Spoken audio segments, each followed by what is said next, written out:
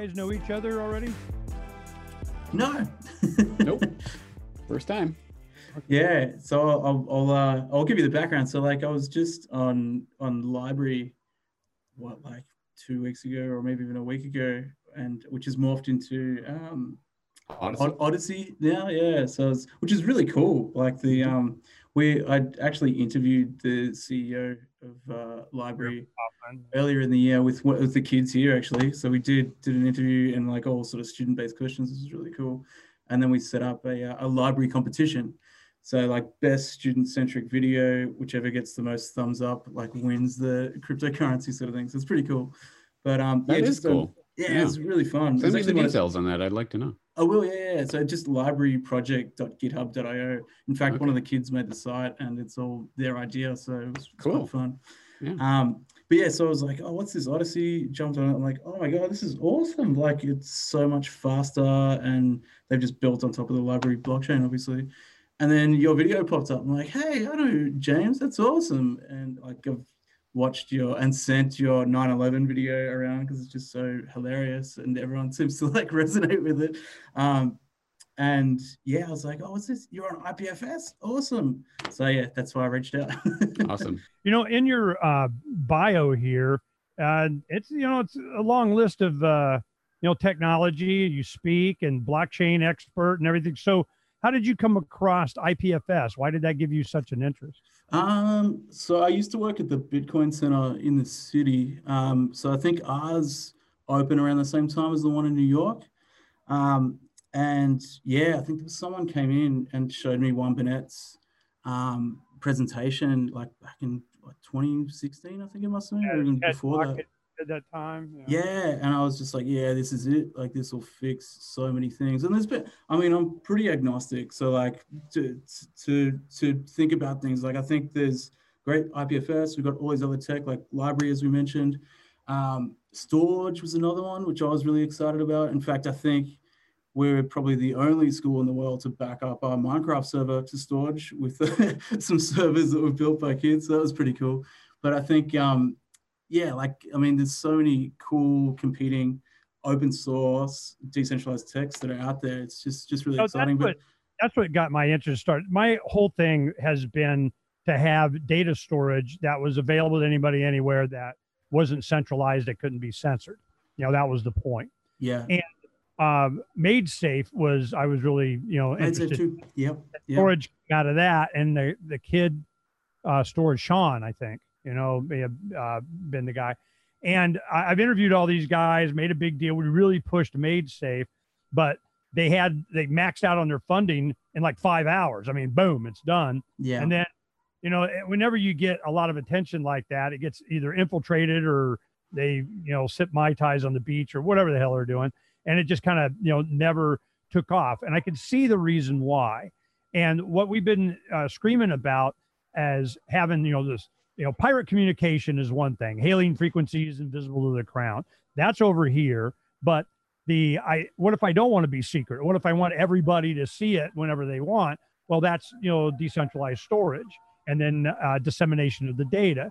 So they were coming up with a concept that you get paid, you get crypto for proof of storage or whatever. So you have the data and then you get paid also for the dissemination of that data. Well, that's easy to gain. It's kind of like AdSense, Google click and word thing, Mm-hmm. So they could monetize it. And their big concern was, well, how do we monetize it? And it's going to get gamed. And I'm going, yeah, that's all very interesting, but you're saying I can permanently store my information, right? That's right. Don't give a crap about this other stuff, man. Give me. Yeah. And my IT guy, Derek Slopey, that you saw in the video, James and I, super geek with grease under his fingernails and a big hacker space warehouse and working on, our bus and all this guy. I mean, the guy is a jack of everything, and it's just amazing genius. But he came to me and he said a few years ago, this IPFS thing. Well, I hadn't seen Juan Bennett's thing until a couple of years later. I didn't even know it was part of Filecoin and all that stuff. But he gave me the capabilities of it and what it can do. And I go, well, let's do that. Yep. Well, right now he's installing a 16 terabyte server in his warehouse and it just houses whatever. We can do all of our stuff, we're probably about 900 gig over 15 years of Freedom's Phoenix, all the stuff that we do. James has a pretty large archive. And then, of course, a lot of Luke's stuff and everybody else. You can put in a Raspberry Pi 3 Plus or 4 or whatever they call them now, and an external hard drive, a couple terabyte, and you're a node. You just plug it, you're done. Exactly. So, you can even set up IPFS clusters. So we've done that here with Raspberry Pis. So we've got a bank of 12 of them. Wait a minute. You're my new best friend. Okay. Tell me about your Raspberry Pi IPFS storage and dissemination. Go, man. Go. So we've got obviously a number of nodes running here, VMs, NUCs, Raspberry Pis. In fact, we even built with Android on its sticks. We got the idea was to get each student their own Android on a stick, which is, $50 or $40 or whatever it was. And you plug that into the screens and kind of away you go. Great idea in theory. In practice, it meant a whole bunch of Android on the sticks getting broken. So they'd take them home and come back just in ruins because they weren't robust enough. So anyway, we took all the broken ones and made this massive cluster. So 3D printed a way to sort of put them on a rail, and then got them all with, actually we upcycled a bunch of old computers. So ripped them apart, took out the hard drives, put that hard drive with a semi-broken Android on a stick, and then you create a cluster, kind of just for fun to see if you can do it. Let me ask some questions. How much memory storage do you have for your IPFS pending of files? All up, probably, well, we've got 20 TB just on one server that we could potentially host stuff with. So, and then from out there, we've got a whole bunch of other nodes just sitting around. And then, the dissemination, what kind of bandwidth do you have? So we've got a gigabit connection for the school. In fact, we've got 3 connections. So and we've aggregated 2 of them. So more than that. Okay, so well, now that you have Century of Enslavement on there, man coming in going, oh no, hell no. So not allowed. Well, what I love is that you can what IPFS does is shard the data. So you can potentially be hosting it, but it's not actually, that file's not sitting on your server, just a piece of it, right? So sort of like torrents. But what's really cool, and I've only just figured out this week, is we're building a virtual school with a number of schools actually in the US. So one in Boston, and where are the other 2? God, I forget the other states. But anyway, really nice people. And we're looking at building a space where we can come together and learn about things sort of together. It's the hardest part's kind of finding cross curriculum between countries. So we started with computer science, but we're going to build out virtual spaces on this thing called Mozilla Hubs, which is built on something called A-Frame. So A-Frame's basically VR for the web. What I've figured out actually through doing this podcast is that you can sync your GitHub. So you upload your website, whatevs to GitHub. With this software called Fleek, you can sync that directly to IPFS. So we're dumping all these objects. So stuff you can create for these VR spaces. So actually did it with 2 avocados. It's just oh, cool. That looks like an interesting thing to throw in, something funny. Got it syncing, brought it across to IPFS. You can bring it in-world into VR. So this VR space, all these objects are not sitting on a server anywhere anymore. It's on a decentralized network. So we can literally build a virtual school without having a box sitting somewhere reliant on it. So it's so next level.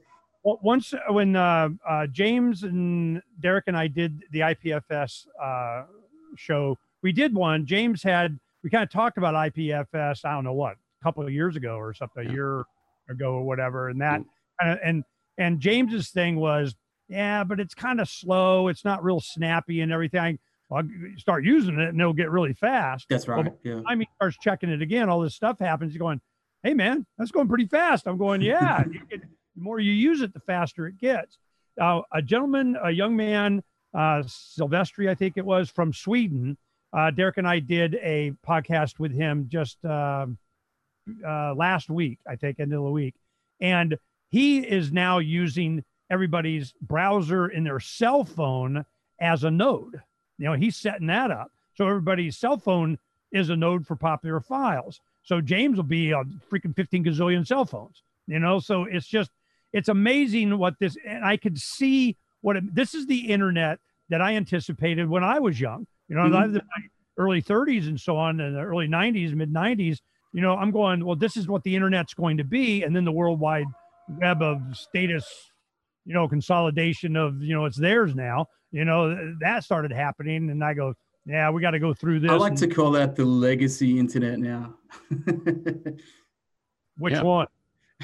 Web 2. So any of these Web 2 platforms like Facebook or Twitter or Google or, pick your poison, they're obsolete. Like there's no point using them anymore. I think let me give you my my take on this. I was introduced to IPFS a few years ago, and Ernie, I'm sorry to say, I don't think it was from you. I think the first time I ever heard of it, it might have been Vin Armani.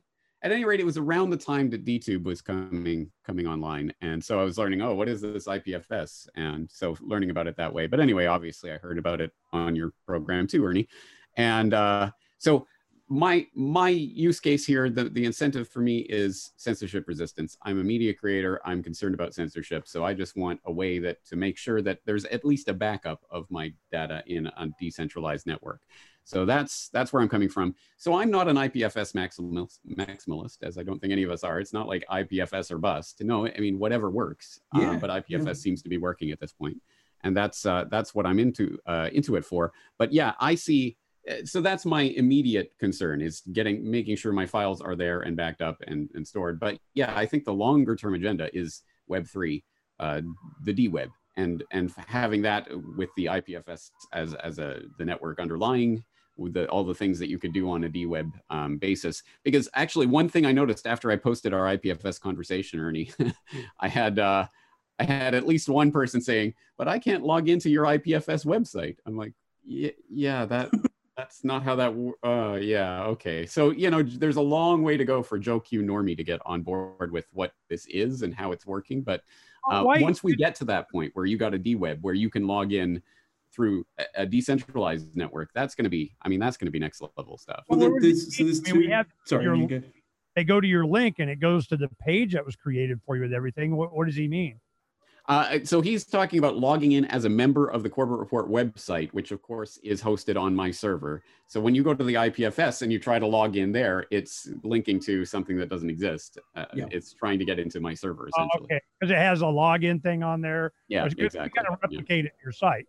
Yeah, exactly. So, I mean, that's the thing. I mean, people are thinking this is actually a functioning website, but it's really kind of just the shell of the website linking to the files. Right. That's the important point of it, right? Well, there is decentralized databases as well that we can migrate to, something called Orbit. And basically, that means you won't have to have that centralized system of all those user accounts. And that's in really heavy development as well, particularly since Filecoin, like there's been all this stuff just launching.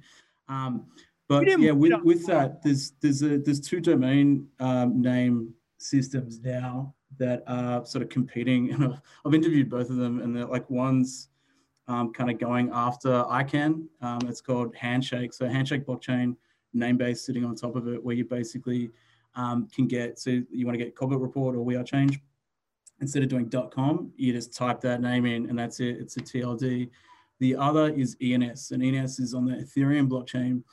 So you do Corbett Report or We Are Change .f/, and then that takes you to that website. So those two, in fact, I think I'm bidding on both of them at the moment. there's like you log in and you can. So I'll give them to you guys if I win.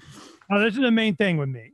This is when you have search for IPFS, then. And they're working on it right now. We had another gentleman, Josh Haley, or so, that people that you meet at these festivals and over time, and they kind of, grow up and they're 30 now and they got some skills and they see what's happening and they're like, okay, yeah, I'm in. We need to do this. So there's like 4 guys, a team already. If you got some people, Derek they're on GitHub, doing the formatting for the metadata. Because when you load it up, I want to search James's site.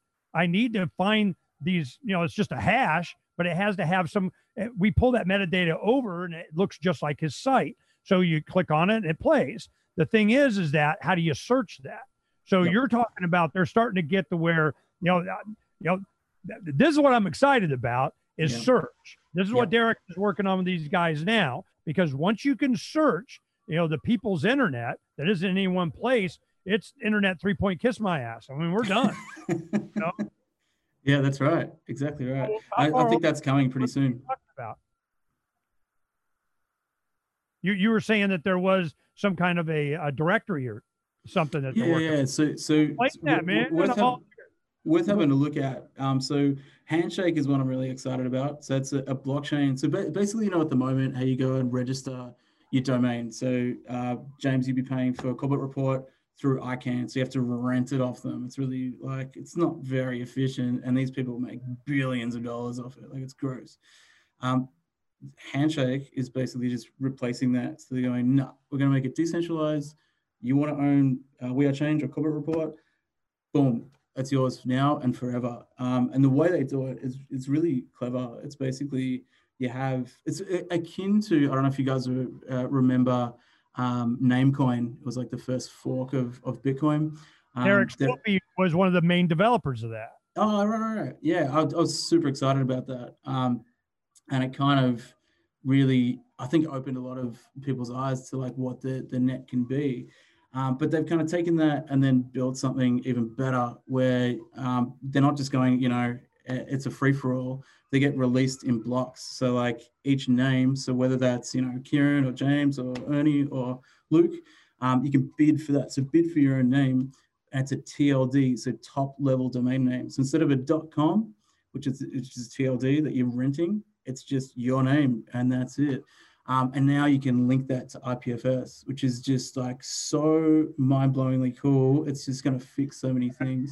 Awesome. Yeah, it's really, really Handshake. Cool. Where do I go? How do I do Handshake.com or what? I mean, what? I think it's .com. Yeah, just search Handshake blockchain and it'll bring up a whole bunch of stuff. And Namebase is a group that's building on top of that. And they're doing some really, really cool stuff. And you can mine it. So if you get a Coin Mine 1, which you can get pretty easily in the States, I had to wait 6 months for it to come out to Australia. You can literally one button click and start mining Handshake off the bat from home. It's looks like a little PlayStation or something, super easy to plug in. And you go boom, and then you're supporting the network off the bat. Well, this is one thing that James, because James has such a large audience. And they've been introduced to this, and it's, and we got a lot of contact from that show, that James put up. I mean, all of a sudden, everybody, whoa, James is doing it. What the hell, We're mainstream now, So what kind of contact did you get, James? Did people, contact or comment on it or say anything? Yeah, I got, obviously there were some comments directly on my site there that people can read through, including people who are just kind of wondering what this is, or I'll get around to it later. The funniest part was that last Tuesday or so, whenever it was, last week, my security certificate on my SSL expired, and I knew it was expiring, and I had it on my calendar. Oh yeah, I better get that taken care of. And of course, I forgot until it expired, and then I'm scrambling. Oh God, my site's down. And so people are like, oh my God, your site's been hacked. Oh, I'm getting this warning message and everything. I'm like, no, I'm working on it. But the funny thing is, I got several people saying, oh, this is a test, isn't it? You want to see if we listen to your IPFS and bookmark the site, didn't you? Well, I didn't bookmark the site. I'm like, well, no, it wasn't a test, but maybe on the bigger scheme of things, it is a test. They're bookmarking now, that's for sure. Well, they should be anyway. Yeah. But yeah, I mean, there was, shall we say, reserved enthusiasm about the idea. But again, so few people in the general sort of public even understand these issues, let alone why they're important.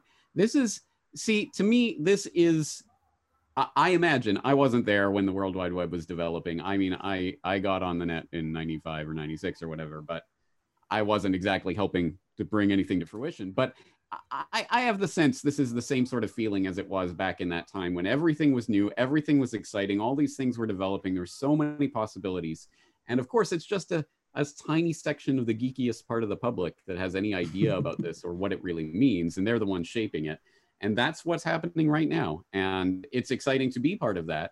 But straddling, as I do, an audience, 99% of whom probably don't know or care about this yet. They will. And trying to move them over to that other geekier side. I think the thing that that keeps coming back to me is the internet used to be exciting.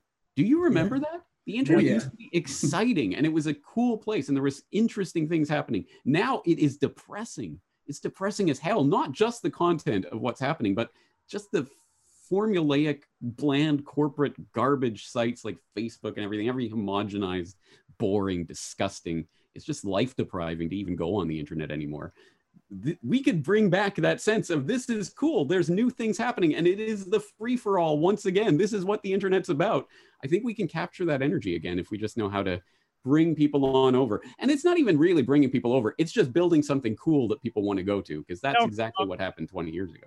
Yeah, you build it, they'll come. You know, this is a good thing. I want to ask Luke about it, because it was first time James and I met was at the first of Acapulco, in Acapulco, Mexico.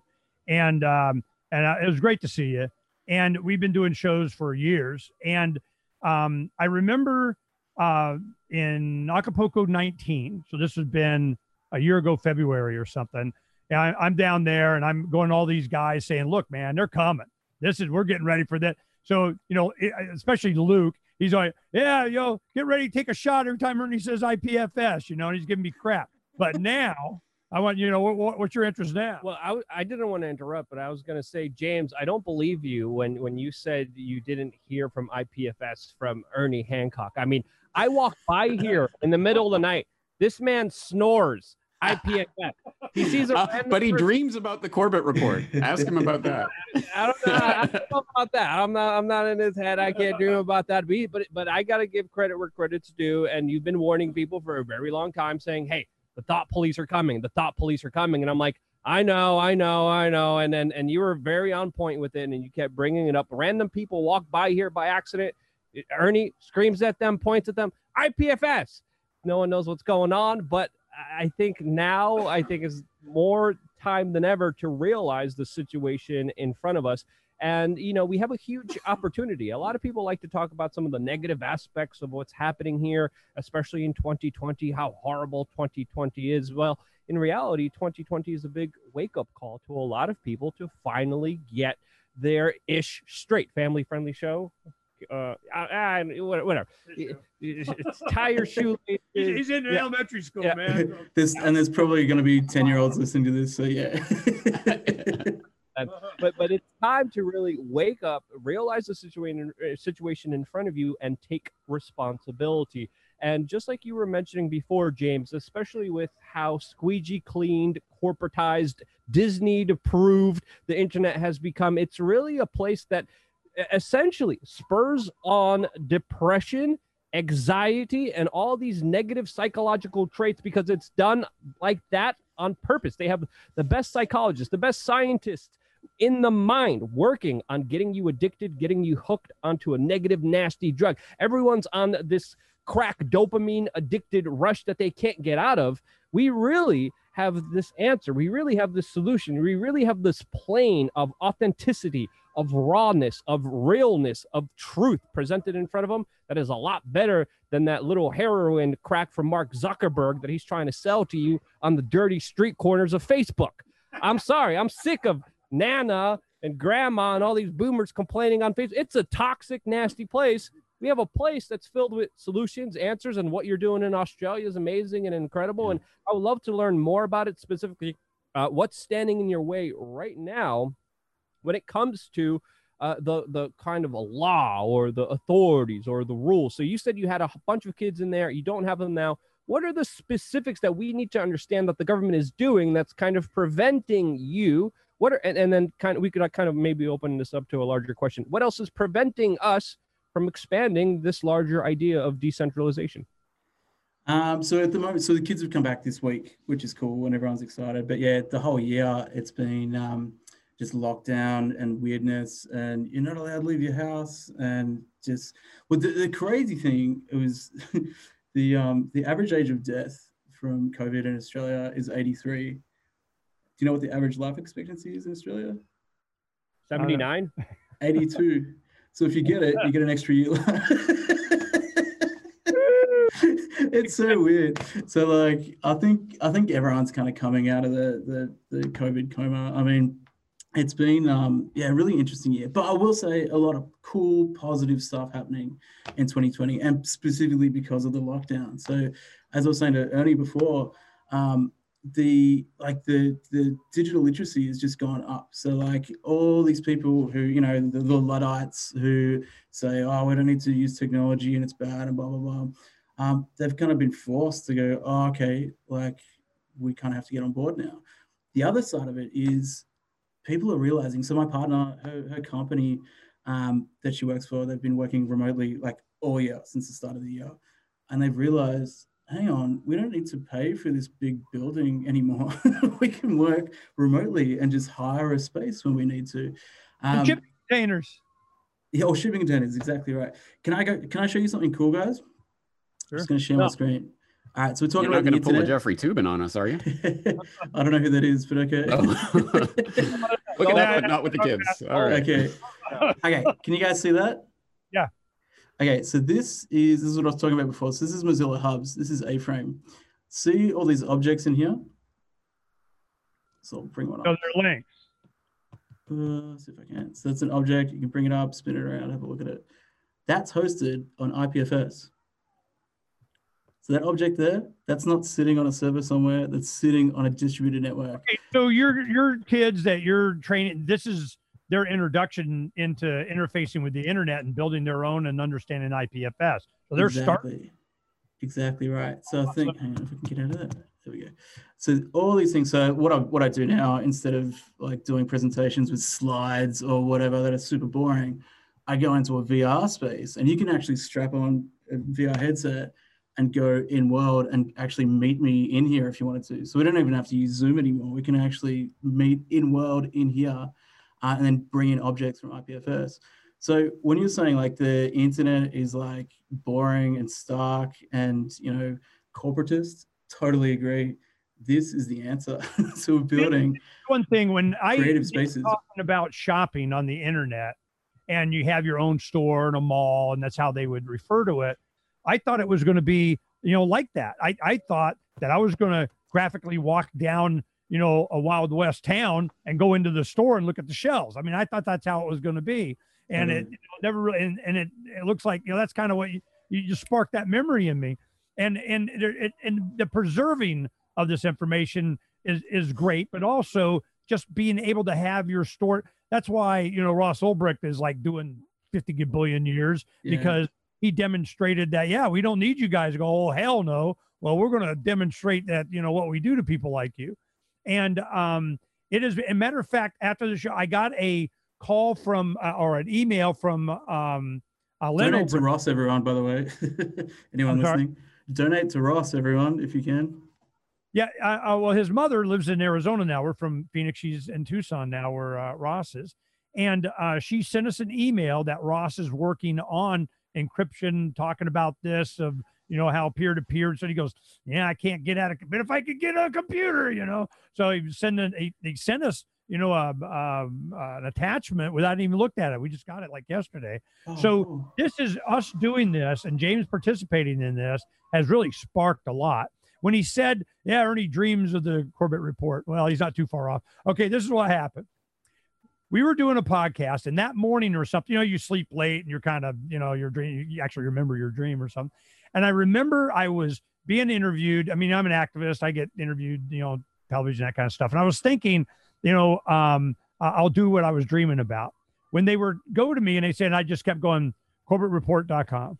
CorbettReport.com. And I'm just gonna think, next time I get on, I'm going to do that. And because I'm just going, CorbettReport.com. Oh, you don't want to ask me about CorbettReport.com?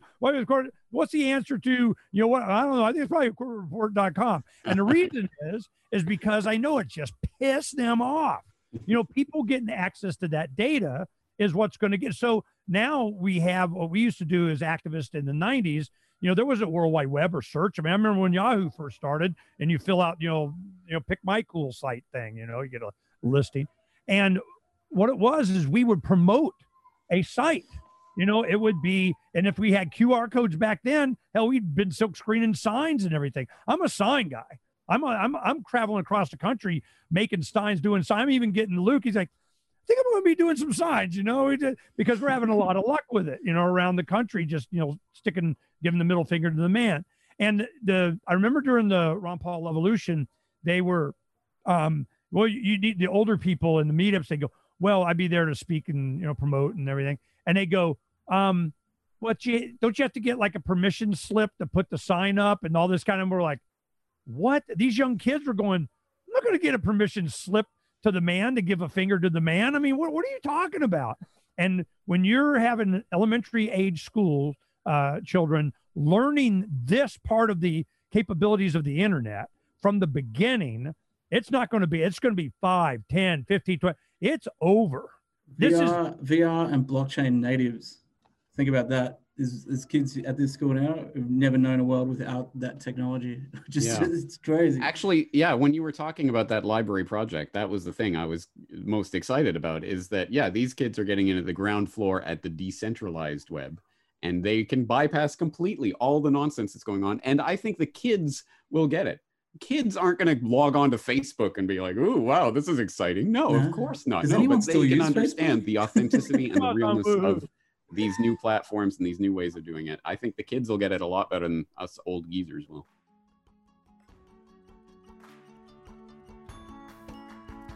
This episode of the IPFS podcast was proudly sponsored by Coinstop.io. Coinstop is the oldest and most trusted Australian distributor of cryptocurrency hardware wallets such as the Ledger Nano S, Nano X, and Trezor wallets. So to ensure that you have full control over your cryptocurrency investments, visit Coinstop.io and enter the code IPFS at checkout to get 10% off your purchase. And remember, not your keys, not your coins.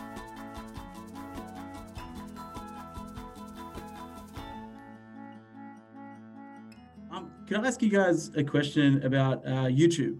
So to Luke and James, like and Ernie, like your stuff has been on YouTube obviously for years. Yeah, I just kind of stopped in 10 when I was doing the show, and they gave me a gig because I had 7 seconds of Led Zeppelin Rejoiner. So I go, I'm done. I already see where this is going. I will not be curtailed. And it's just now, we just got the bus done and we're pulling out tomorrow. I mean, we've been working on this thing for months. I know James is like, I hear about this bus, but I'm not really sure. But anyways, so while we're on the road, I'm going to be able to sit and actually, spend some time on the quality of the show and the green screen, usage and doing the run, all this kind of, but where I put it is important to me because I don't want it to be taken down because I used a clip of a movie. I'm going, screw that. It's like Luke here, when he talks about, he calls it the cornholio disease or some crap like that, because he can't say it. You're censoring yourself all the time. And I'm just like, Luke, stop. Yeah, but, that's where the people are. And I'm going, not any freaking more. I mean, they're dropping off and they're getting rid of the content. This is what I knew was happening. James will back me up, man. I said, man, let me tell you exactly what's going to be happening. Then I go into my IPFS chat. I haven't heard that one before. I think, again, we got to have multi-pronged kind of attacks. And there are some normies out there that do benefit from hearing it on YouTube that randomly kind of cross upon it. Yes, the game is rigged. Yes, it's not fair. But if I have a shot to shoot, I'm going to shoot it everywhere I can. Because, in my opinion, it's worth an effort. And there have been a large number of people that have been affected by it. But also at the same time, I'm on BitChute, I'm on DLive, I'm on Library. You got to diversify on everything, especially when it comes to critically important information. But now I'm kind of going back to where I started, which is kind of funny to see this kind of cycle, because I started in the streets in New York City right after 9/11, giving out flyers to people at Ground Zero. Now I'm like, I kind of like this sign idea. I kind of got my own Truth Mobile. There's a little competitive thing. I don't know if you could tell between me and Ernie. As far as our vehicles, I think we're going to end up racing very soon. I think that would be very entertaining to watch. Be our Change Mobile. I need a better name. It has to be something akin, because I mean, I don't think the Love Bus is a good name in itself, because that breeds a lot of confusion. But that's a whole nother topic that we could get into a little bit later. What are you and Luke doing on the Love Bus, Ernie? Again, I don't know. I was looking around. I was like, I hope no one sees me coming in here. The sign on the back end there. I'm like, I don't know, man. So where was I? Diversifying to me is really critically important. And I'm really kind of thinking and planning, going back to basics. I think if we have a guerrilla sign marketing campaign, a way to kind of reach people, and to maybe even do survival training courses all over the United States, I think that's something that I'm slowly aiming to, one-on-one, decentralized, working with individuals and helping those individuals spread signs, spread the messages, spread information that will essentially not only free them of this Orwellian technocratic overlord control, but also at the same time maybe even prepare them and give them a sense of ease by being prepared for anything that comes their way. So this is really a huge transformational year for me. I know it started absolutely crazy in New York City. I've made a lot of different changes in my life personally because of the crazy situation that I was in. And, the more you start preparing, the more you start becoming responsible for yourself and reliant, the more you kind of are put at ease, the more you're able to relax, the more you're able to actually be, far more productive, far more happier, and far more healthier. And I think if we could just start on that basic one-on-one level, I think we really got something there. But I'm sorry, you had a question we never got to. I apologize. That's so good. Yeah, I was just wondering Ernie, you already answered 2010. Jesus, a long time ago. But do you remember the first time when YouTube or Google deleted your stuff? Yeah, this is what happened for me. We have the site freedomsphoenix.com, and that it was a concept like in '96. Even the logo, it's the Freedom's Phoenix rebirth from the ashes of Lady Liberty's torch. That was the concept. I knew this was coming, and when it did, there will be this resurgence of freedom, and we'll see how that goes. And in the end, freedom always wins. It just gets really messy first. But our whole thing was when video hits the internet. If you're a young guy in your 30s saying, when video hits the internet in the 90s, you're freaking nuts. You're going, that's all probably, it'll never happen. Yeah, right. Well, when it does, that's when we go. YouTube hit in 05. Boom. We started developing Freedom's Phoenix, because once we could do video, I knew it was all over. I don't care how freaking scary your opening is with F-15s bombing, whatever the hell, and you're scared before they even start the show, and I'm going, no, it's going to be, someone like Luke. That's how I found out about Luke, was his 9/11 activism. And then we promote his video, my site and all the stuff we do in my show is really the promotion of what you're doing, and certainly James, James has been, just a rock steady researcher. I've had the information that I know. Of course, he says, check in the show notes, do your own research, yada, yada, yada. Yeah, but I kind of trust James, I'm not really worried about that much. So, but the, having this information is great. When it got bought up by Google, when it started doing this, I could, of course, if you're a libertarian hardcore activist for, because my whole thing is, they always say, were you conspiracist? Do you think the government would do this, pick it, whatever the hell it is, fluoridating the water, GMO, the food, the air, whatever the hell they're going to do, mandatory vaccination, turn you into slave monkeys, or, whatever the hell they're going to do. Do you think they would do that? And I go, I don't know. Can they? If they physically can, they are. They sure as hell want to. So it's a mindset. Of course they are. So when it started happening to me, I go, nope, I'm not getting sucked into that. Now, of course, we lost traffic, but that was not my goal. Now, Luke, man, him and a lot of the other activists, they're like, ooh, man, how many clicks did you get? What's your metrics? How many, give me some money. I'm going, yeah, well, you keep worrying about that. I'm worried about this, what you're doing, and preserving what James is doing. See, I'm always been like 5 years ahead of whatever the hell, and I don't care. My supporters understand that we're playing the long game, and I don't get all nutted up or worried or whatever. And James comes on, and it's always like the one evening that we had, it was the vice presidential debate. And I'm like, So we're going to talk about that, James? Like, no. He doesn't care about voting. I run for office a lot and all that stuff, but I don't vote. I'm just like, I get it, but it's like Luke is saying, how many mechanisms can you use to free minds? How many minds can you free? That is where my supporters really come in as I go, look, how many minds are we freeing? All this other stuff is a side effect. That's what's the important thing. And the fact that you get them at such a young age and they are starting to learn at the very beginning, what like James was talking about is the excitement of this new technology of the internet to do whatever you wanted. And then it started getting collectivized and ratcheted down. And as soon as you come up with some cool tech, Facebook or, Alphabet buys them, and I'm just like, wow. So we have to have something that they can't buy. Open protocols. Yep. That's right. Luke, when was the first time you were censored? One comment before that. I'm still waiting for the Ernie Hancock TikTok channel. I'm really excited to answers that he does and that he does. The first time we noticed something was very wrong, it was in 2008. YouTube was purchased up by Google in 2006.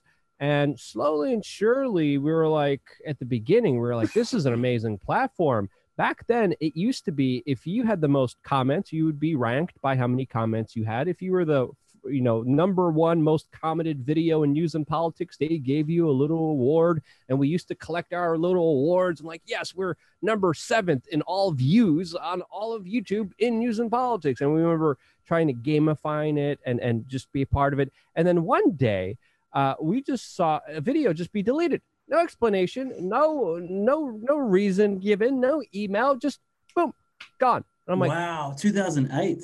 Yeah, and we even made videos. We made videos in 2008. You could still go back if the channel's still there on YouTube. On We Are Change, go all the way back in 2008, and you could see videos saying, be careful, Google bought up this company. They will restrict your speech. We need to fight back more than ever. And, it takes multiple approaches. There's a long-term approach, a short-term approach, but I think we all need to start hitting at this root tree as hard as possible, because the time is becoming, pretty evident that it is becoming more critical. So that was my first time, 2008. And James, I'm curious, when was your first time when you got that? It was my first time. Let me tell you about my first time, Luke. I don't remember actually at this point what it was. I'm 99% certain it was some sort of copyright flag thing, which usually is just, oh, we're going to slap ads on your video and we'll collect the revenue. But sometimes they take the video down. And the one that I remember as one of the earliest was I did a Requiem for the Suicided episode many years ago on Danny Casolaro, and that got put up on my extras channel 4 or 5 years ago or something. And it had a little clip from an old Unsolved Mysteries episode from like 1991 or something. And because of that clip, the entire episode gets taken down off YouTube. So for a long time, the only way you'd be able to watch that video is from my server or on BitChute. I always knew it was trending that way, so it's not surprising. I don't think, other than that, I don't think I've had age restriction, but I haven't had a video just taken down randomly or arbitrarily or against the guidelines or anything like that yet. It is coming though. And I don't know about you, but I've seen a bunch of age restriction notices on all sorts of videos, including old like 2007 videos in my archives just in the past week or two, as they've announced they're going to start ramping that up now. Give us your I know you get a lot of traffic. I'm sure it's a lot of YouTube and so on, but is there an up and comer in one of the platforms? Because I know you played with everything. I mean, you're on everything. And, so tell me what's your most successful, of course, YouTube, but I mean, what's the up and comer? What's starting to threaten? I should track that, shouldn't I? I do not track traffic. I don't care. I don't know. But I can say that I'm most excited about Odysee right now, because that really is, it looks and feels and functions a lot like YouTube. It's very smooth. It's very nice setup. It's good for joke you normie. So I think Odysee has some potential there. It's quick. It's really quick too. Yeah. So how long does it take? This is my problem. Uploading. My wife died. Right. Yeah. Uploading. It's pretty good. And someone's written a script.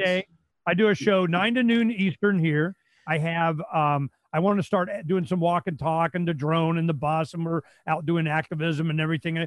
I could easily be up to 20 hours a week or more of uploading. I spend my life looking at a processing screen. I'm just now Float has been working with us to where we stream and then it processes overnight and it goes up. That could be faster, so we're working on that. So Float .app, I think it's .app. Float, has been working with us, and Kingsley Edwards and, Aaron, these guys are good friends, and we're trying to help them. But, it's a load speed. It's everything. My wife, that's a biggest point of contention between me and my producer wife is that, it needs to go up faster. So anybody got any solutions on that? I mean, well, how do you think do it, James? IPFS is hands down the fastest for uploading. That's for sure. So, I mean, just being able to pin, and there's so many tools now. So if you check out someone we were using recently, SideRush or Orion. I'll send you a link to it anyway. It's really cool. And I'm writing all this stuff down. Send me and you stuff. can just dump like entire folders in, and it just does it for you. Like, it's awesome. What is cool. SlideRock? You said SideRush Orion. I'll send you a link anyway. Okay. Thanks.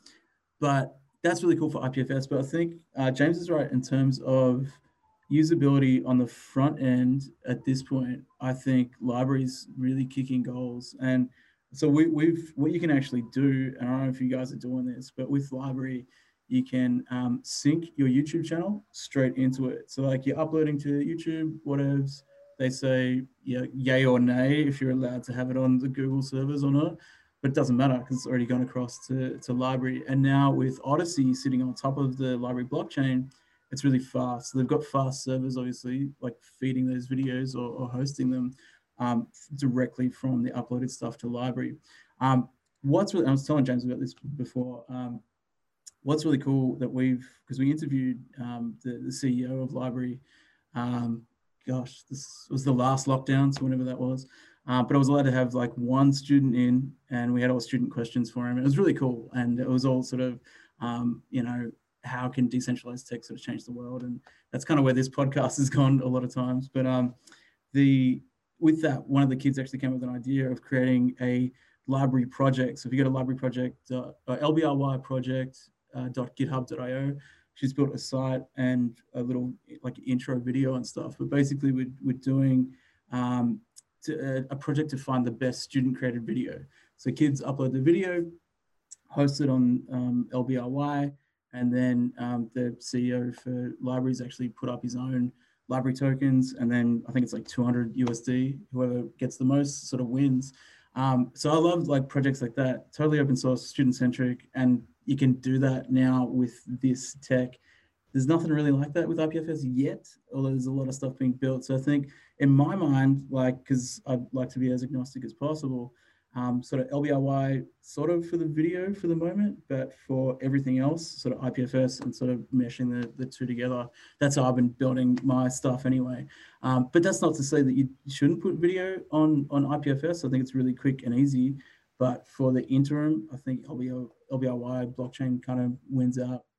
Yeah, his name is Jeremy Kaufman. He's actually a part of the Free State Project. So I actually had been spending a lot of time with him here in New Hampshire during a lot of the get-togethers, which I think also highlights a very important aspect that a lot of people forget is they could always go outside and talk to their neighbors and say hi and say, hey, did you hear about all the craziness that's happening in this world? I saw this bit of information. I can't really make sense of it. What do you think of this James Corbett video or this whatever kind of video that runs across your timeline that you think is valuable that could actually help people? You don't want to kind of force information and knowledge down people's throats. It might be a little awkward if you come out of something like a Love Bus and you're like, hey, random person. but the community here is very, very important. And that's one of the reasons why I decided to take everything and kind of move up to New Hampshire and be a part of the Free State Project. Couldn't do that in New York these days. New York City, you can't do nothing. You can't even fart. You'll have the government on you like white on rice, fining you, giving you tickets for the smallest infraction of not social distancing. I mean, it's absolutely absurd the level of totalitarian control grid system that has been enabled there. And sadly, I mean, people are, some of the people are just trying to ignore it, but a lot of people have left for that specific reason. It's absolutely insane. I still have some family there. I've been trying to convince them all year to move out. It's been difficult, but I just decided to take my things, go out into the wild. I didn't even have any plans, and everything just kind of magically happened here in New Hampshire. I'm still here. I was here in June. I was planning to stay for a week. I'm still here. So, there's some good things happening here. Yeah, as much crap as he gives me, he's a little inspired by the Love Bus. Okay. So, and he did a video on it, it's kind of, and that was really popular. Well, he's got a fifth wheel, and then he got a really manly Ram freaking 4-wheel drive 4-door truck with some titanium testicles hanging from the, the bumper. But but one of the things is that Jay Noon up here does a thing called Man Camp, and he could see that everybody, they're just not, they don't have any confidence. We just this week, it was last week, we had Jay on, and he goes, the opposite of fear. I go, what is the opposite? I always say no fear, no fear, no fear. I mean, no fear. But what's the opposite of fear? Confidence. You're not afraid when you're confident. No matter what comes up, you have some skills, to do this. Well, that's one thing that Luke, coming up from Brooklyn to New York City, get a rope. I mean, so he comes in. We're teaching him how to weld. He's doing it. I got to drag him under his truck to change a freaking bolt to put a light thing on today. Can I just pay some Bitcoin for somebody to do that? But, he has to learn this stuff, But so then what he had been telling you, he's been taking, working with another guy here. They have a thing called Gun Church that Silver Dave does. And he's a Green Beret. He's a military in Afghanistan and all that stuff. They've been training people. So Luke goes, well, I know a bunch of guys need that. So they did a full day or two or whatever on gun training. Then then they did on like killing your own food and chickens, and they got a bunch of, on how to dress out. And then just a couple of weeks ago, you guys did a stay overnight, build a fire, make camp and don't die thing. So this is the kind of stuff that builds confidence. And I'm wondering, in Australia, do you guys have like that outback culture still, or a Boy Scout kind of learn to live off the land thing, or you guys got all cityfied? Yeah, I'm pretty cityfied, I gotta say, and I'd be with Luke there, paying people in BTC to do this. I think not that much. Don't shake your head, James. It's a nice truck, okay? The accessories there. They make. You have to see it to really understand.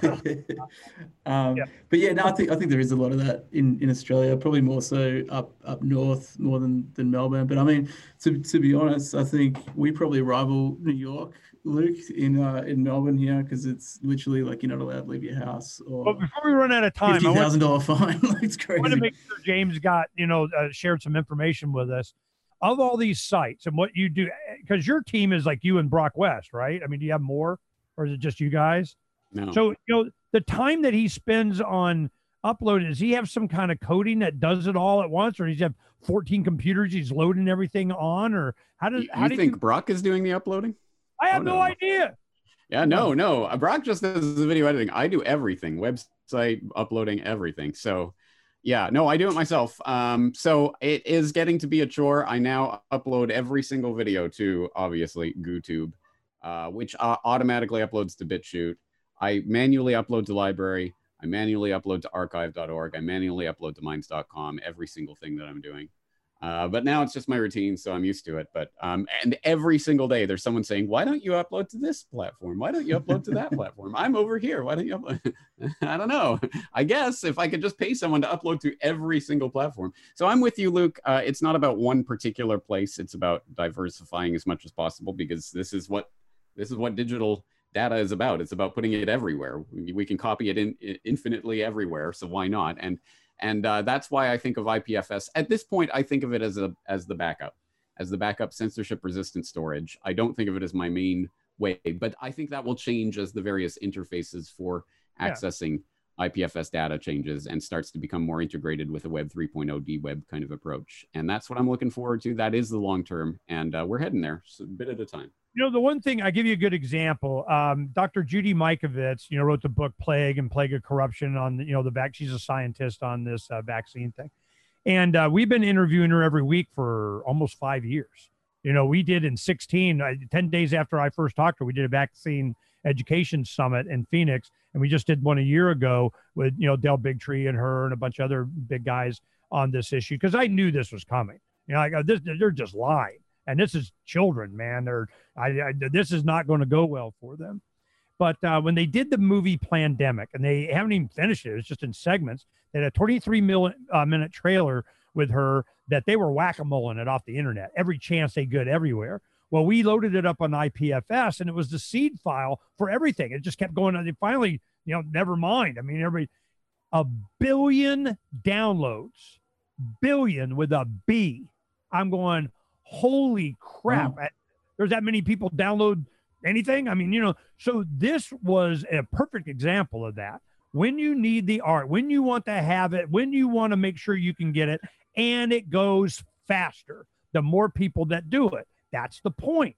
So yeah, it's an archive, it's a backup, but it has, the reason it is because of its features, its traits, the fact that it can't be all these other things. So, you know, that's why you like James, of course, you know, diversify and go on, but I'm not willing to, you know, the stuff that I always wanted to do, movie clips. I'm a big movie guy, movie clips and music and classical. No, you can't. I go, F you. Yes, I can. I will build it to do it if I, you know, can. And that's what I'm doing. So, you know, Luke and James, they're always on my ass. You know, well, you should do and pimp this. But then that's a nano moment I'm spending on that when I could be focusing, working on getting this sooner. Because it's all about my grandkids. I got 12 grandkids. I want them to come in the Freedom's Phoenix, you know, to be on the other side of this. You know, by the time they start to have children and be adult, we're on the other side of freedom and abundance and rock and roll and whatnot, because these bad guys are going away. And that's why James's stuff is so important to me. If we don't have this research and this information and this contextual understanding of what's going on and who's doing it, then we keep repeating history all the time. You know, I just, you know, at least it's rhyming, but I go, why? We got so much waiting for us, and the technology. That's why we have another site called pirateswithoutborders.com.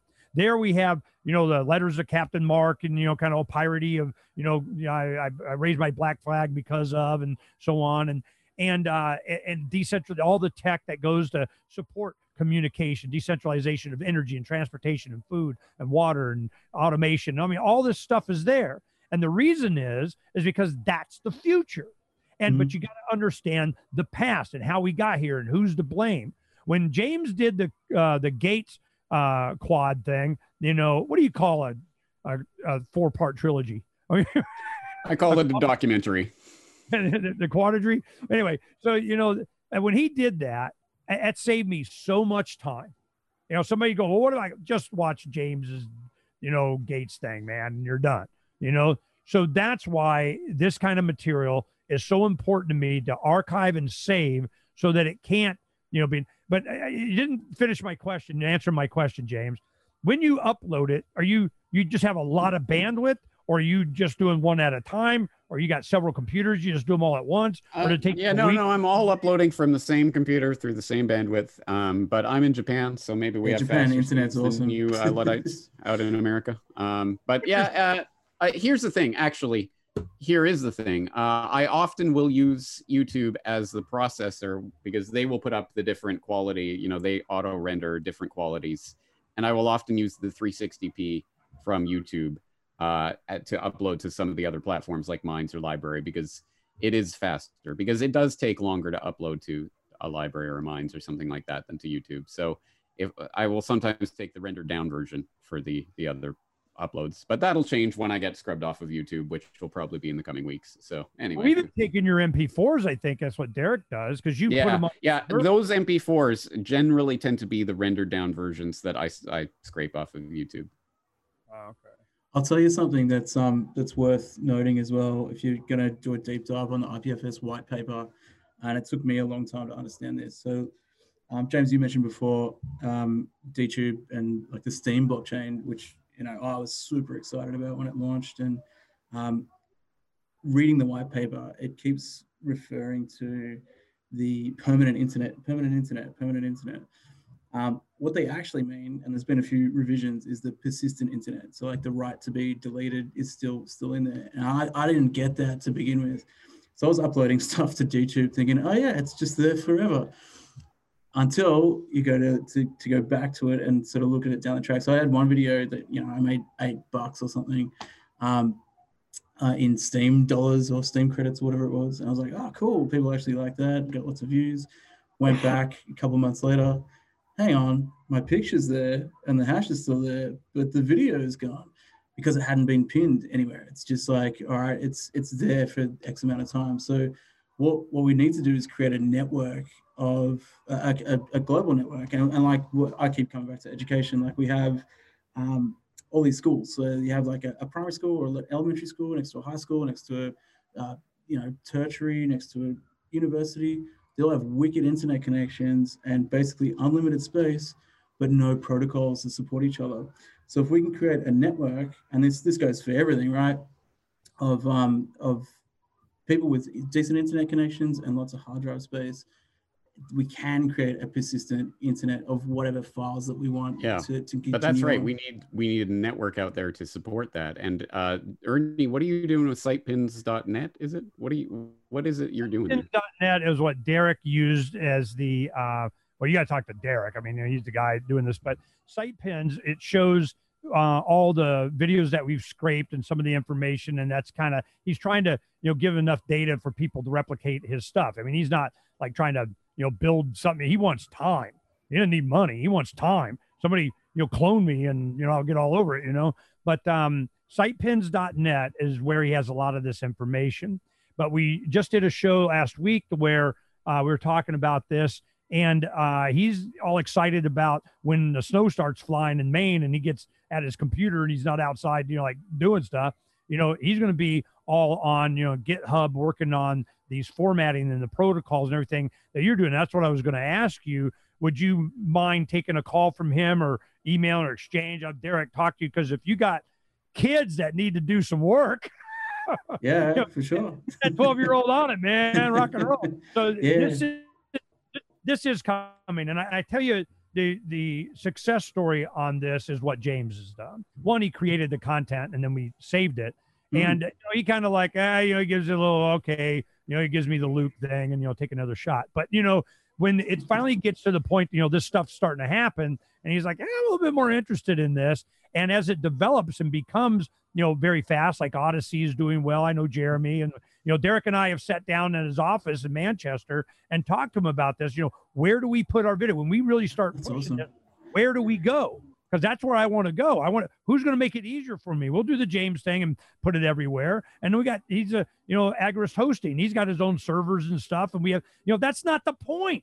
I'm not doing it for me. I want it for everybody. I want, because that is the biggest way. That's why, you get on TV and you say corbettreport.com, because it's just to piss them off. It's to educate people. It's to get them to have, access to this information that they don't want you to have, and to be able to share it quickly. And because we did a thing, we call them pirate boxes, and we just do the Raspberry Pis with terabyte plugins. Boom, you're done. And that sounds like what you're doing. Yeah, I'm like, very cool. You're my hero, man. Let's get on with it.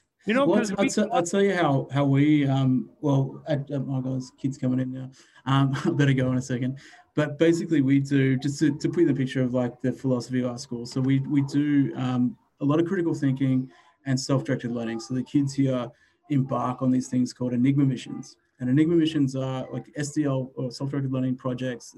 They pick a topic, they run with it for 3 years, for up to 3 years. At the end of it, they do like a TED style prez, and they have to know their stuff inside out. So like whole group of people firing questions at them. And this is everything from, the problems with Einstein's equations to GMO foods to one girl went out like feeding homeless people and filmed the whole thing. But historically, like since its inception back in like 2014, 2013, we were just uploading by default to YouTube until we realized, oh, okay, so that video where that girl's like doing this awesome presentation, we didn't have any other copies of it. We just thought, hey, put it on YouTube and it's there. Deleted her video. Deleted like all these kids' videos, particularly like, a bunch of stuff around kids. Obviously, they're all into gaming, probably because of copyright. Deleted, and like we didn't even think. Well, I haven't got backups to that. We just uploaded it. It's really sad, and it's gross that a corporate, like a Google, like can you even call them a corporation anymore? I don't even know what you're meant to call them now, like Alphabet. They just filed antitrust lawsuits. The Attorney General in America is after him right now. Yeah. Well, it's just gross, right? Like, I mean, and it's obviously just AI probably deleting stuff, but to delete like 12-year-olds' work or 10-year-olds' work, like it's just disgusting. So we need protocols to fix that, and I think IPFS is the way to do that. Along with these like so you'll take other open protocols. You'll communicate with Derek because sure. I mean, oh yeah, no. This is it. This is it. For sure. So are you guys with Jeremy now? Like, is he in your sort of area? He's about 30 miles away or something. Okay. Well, if you see him again, say hi and tell him thanks very much. You know, I'm really glad we got to do this, and one of the milestones for us is that, you know, James would take it seriously and actually ask us questions and put this up. Because I think, James, you knew, and he told us, he said, get ready, here it comes. There's going to be a lot of people taking a look at this. And I'm going, good. That's what makes it go faster. You know, that's what you try to understand. Yep. And and thank you, James, you know, for taking this seriously. I know we talk about a lot of things and so on, but really, this is one of the most important things, and it's to archive the work like what you do. And I'm glad that you're smart enough to put it on your own servers and have the MP4, and you're telling people, you know, hey, yeah, it's out there, but I got it on my own, which made it easier for us. Because what happened, he did a sitemap where Derek said, well, just do a sitemap. And you know, I don't know what that means, but I guess, you know, James figured it out. Within 18 hours, his site was up. We started having stuff up like the next day. You know, I mean, it's really not that hard. Easier and easier. Check out Fleek when you get a chance. FLEEK makes it really simple. You're going to send me an email with all this stuff. I'll just send it all through. I'll put it in the show notes as well. Thanks so much, guys. I better run because I got kids like knocking on the door. But yeah, love to chat again. Thanks for jumping in, everyone. Love all your work. So yeah, keep it up. All right, awesome. Thanks for having us on. Thanks for doing this podcast. I've just subscribed to the podcast myself and I'm listening in. So I'm very excited to hear about all the developments. So keep that coming. I want to hear about all the developers and all the cool stuff that's happening on it. Well, I'm excited. I hope you're getting a little bit more excited about the future of this, James. Because I mean, you know, this is you're the milestone. Ernie, you keep saying that. I've been on this bandwagon for a decade. I was on Veracity Videos back in the day, saying YouTube is going down back in 2009. Like, come on. I was on blip.tv. Do you even know what that is? Remember that? Yeah. Anyway, we're old timers at this, Ernie. We know. I know. I knew you knew this was coming and so on. I'm just glad that you're starting to see the benefits and possibilities of IPFS. And you're right. It's not just that. I don't give a crap. You know, you're assuming I'm married to it. I was looking for storage and MadeSpace and Steam and Minds. I mean, I'm waiting for but they're all kind of centralized or they're worried about the monetization. This is a people effort. This is something we can do right now, and it's happening. And I'm excited, like you say, James, like it was in the early 90s. All right, cool. Let's wrap it up here. Thanks, guys. Right. Bye. Take care, guys. Bye. See you, Luke.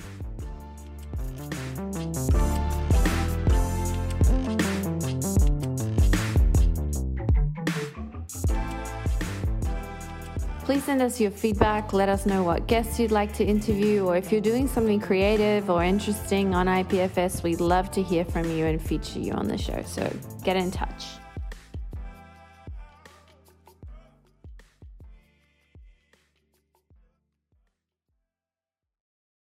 The podcast is hosted by myself, Jean Baden, and Kieran Nolan, and was mixed and produced by Efe Vardarle. The music featured is a track called 0 = Infinity by Van Seal. See you all next week.